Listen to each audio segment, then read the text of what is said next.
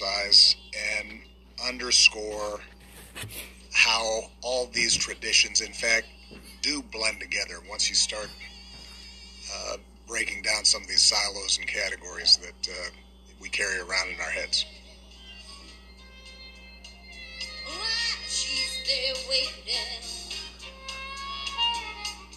You got to try a little tenderness.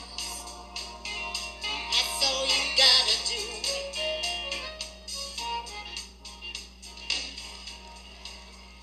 Now, Bruce says, you and Patty will testify, some of the best music to happen in the White House happened off camera during some of our parties. That was some fun. Well, we were at a few, and all I can say is they were historical. And you're not going to see another one like that in the White House for a long time.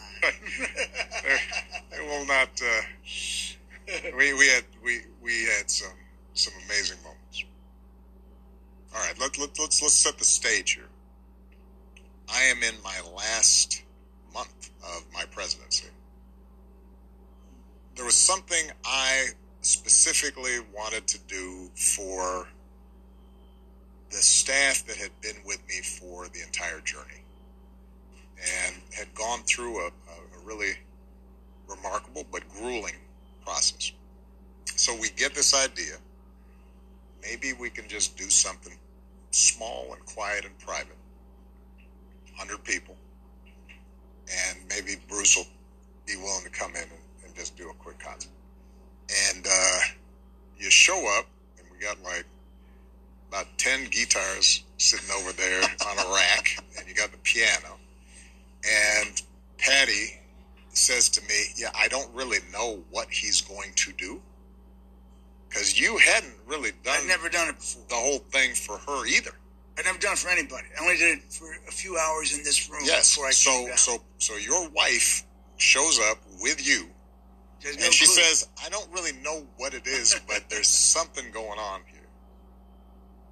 You know, I got the invitation, and I said, well, I'm not going to put the band together and make a big noise, and, you know. So I said, well, I'll go down and play some acoustic songs. So I said, well, what could I do to make that a little different? Well, I'll read from my book, and I'll play a few songs. So I came in here, and I started to read from the book and play a few songs. And I realized reading from the book was a little stilted because the way you write for your book is not the way you speak. Yeah, the written word is different. And so I started to paraphrase all my writings in the book as if I was just telling a story. And I literally spent a couple hours for 2 days in this studio, and we came down. And you essentially ended up doing, what would you say? Maybe 90 minutes of the show. Maybe 90 minutes that became of the Broadway show. Chance to make it good somehow. Hey, what else can we do now? Except roll down the window and let the wind blow back your hair. Well, the night's busted open, these 2 lanes will take us anywhere. We got one last chance to make it real. We're trading these wings on some wheels. I get up on stage afterwards and I say, dude, you gotta do that for some other people. I can't be this greedy where we're the only ones who get to hear this. I have to give you credit because the 2 of you were sitting right in front of me, and I was thrilled to be there, honored to be playing for you. And you got up afterwards, and you were the first one on stage, and you just kind of came over and leaned down into my ear, and you said, hey, look, I know you did this just for us, but this ought to be a show somewhere or something. You got to share this. And then one thing led to another. We said, well, I need a really small space because I need complete quiet for this to work out, as we had in the East Room. And we went out, we found that tiny theater, 900 seats on Broadway, and you ended up having to work a real job. Being there for 5 nights a week at 2 hours and 20 minutes, 22 hours and 20 minutes a night, one of the best times of my life. Even if we're just dancing in the dark, sit around getting older. There's a joke here somewhere. When I figure it out, I'll let you know. All I know is that it's on me. Shake this world off my shoulders. Come on, baby, I'm a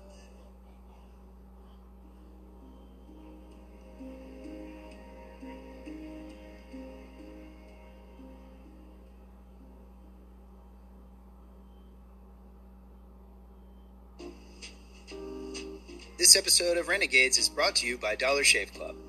Grooming as a man is a solo act. Maybe you find yourself frozen in front of the mirror with millions of questions. Do you exfoliate before or after shaving? How do you exfoliate? Are more blades better? Should you shave where the sun don't shine? Well, that one's a personal choice, but the good news is you're not alone.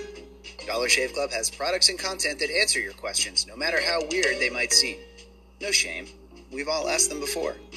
Dollar Shave Club, now at a store near you and still on the internet at dollarshaveclub.com.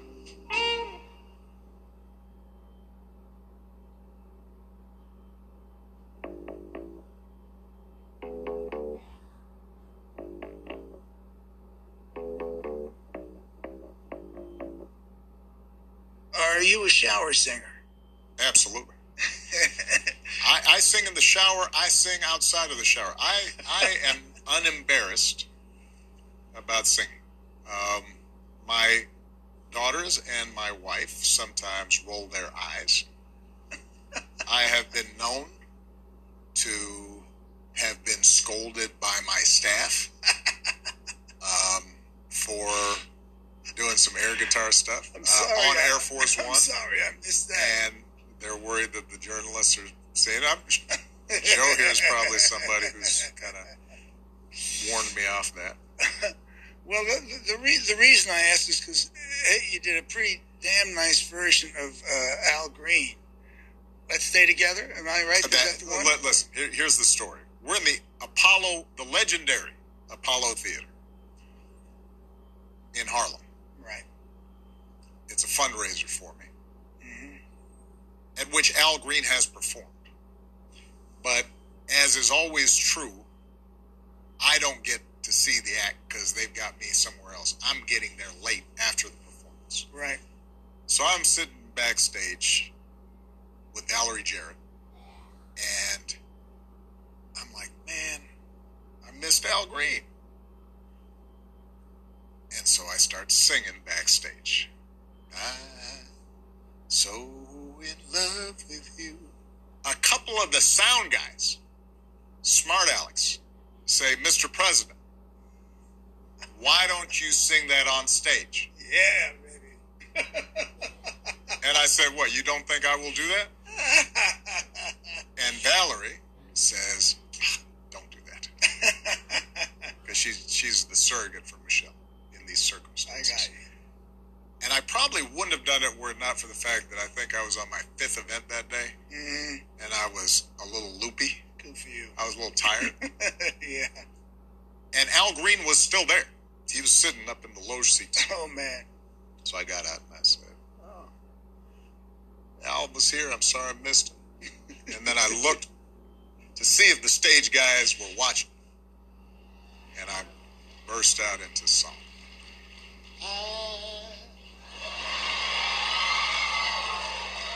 so in love.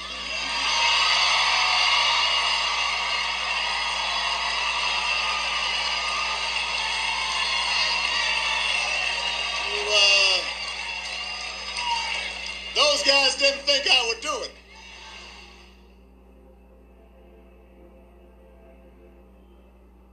What I really want to ask you about, of course, is Amazing Grace, because that shook the whole country. And how, on that day, did you come to decide to sing that song? That's an interesting story. First of all, that day was a magical day that began in grief. or we had anticipated would begin in grief. But it turns out that's also the day in which the Supreme Court hands down the ruling saying that it is unconstitutional to not let lesbians and gays and the LGBTQ partners get married. So that's a joyful moment. But we are traveling down to Charleston after this young white man who's been filled with hatred guns down a Bible study class that had welcomed him in. Jesus. And I actually had met the pastor, Reverend Pickney, in previous visits to South Carolina. He had two little girls that were a little younger than Millie and Sasha. And this was coming on the heels of just, it seemed like every 3 months, some mass shooting. Mm-hmm. And I would go after each of these mass shootings. And sometimes Michelle would go with me, although it was, at a certain point, it became difficult for Michelle to just do this. And I would spend a couple of hours with a family who've just had their child or their father or their brother or their son gunned down senselessly for no reason. And I had thought that after Newtown, when 20 6-year-olds have been gunned down in this fashion by a deranged young man who had basically an arsenal in his house. I thought, all right, well, Congress is going to do something about this. And the most angry, I think, and disappointed, the closest I ever came to just losing hope about this country was probably after efforts for modest gun safety laws were defeated, never even really got called up in the Senate, after 20 children had been slaughtered like that.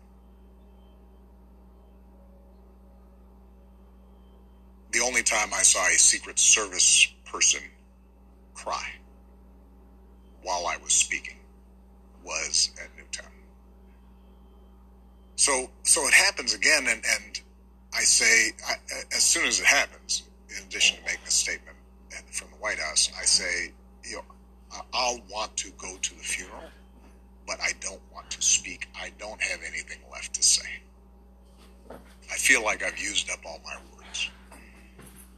Nothing I've been able to say, whether making practical, rational arguments, emotional arguments.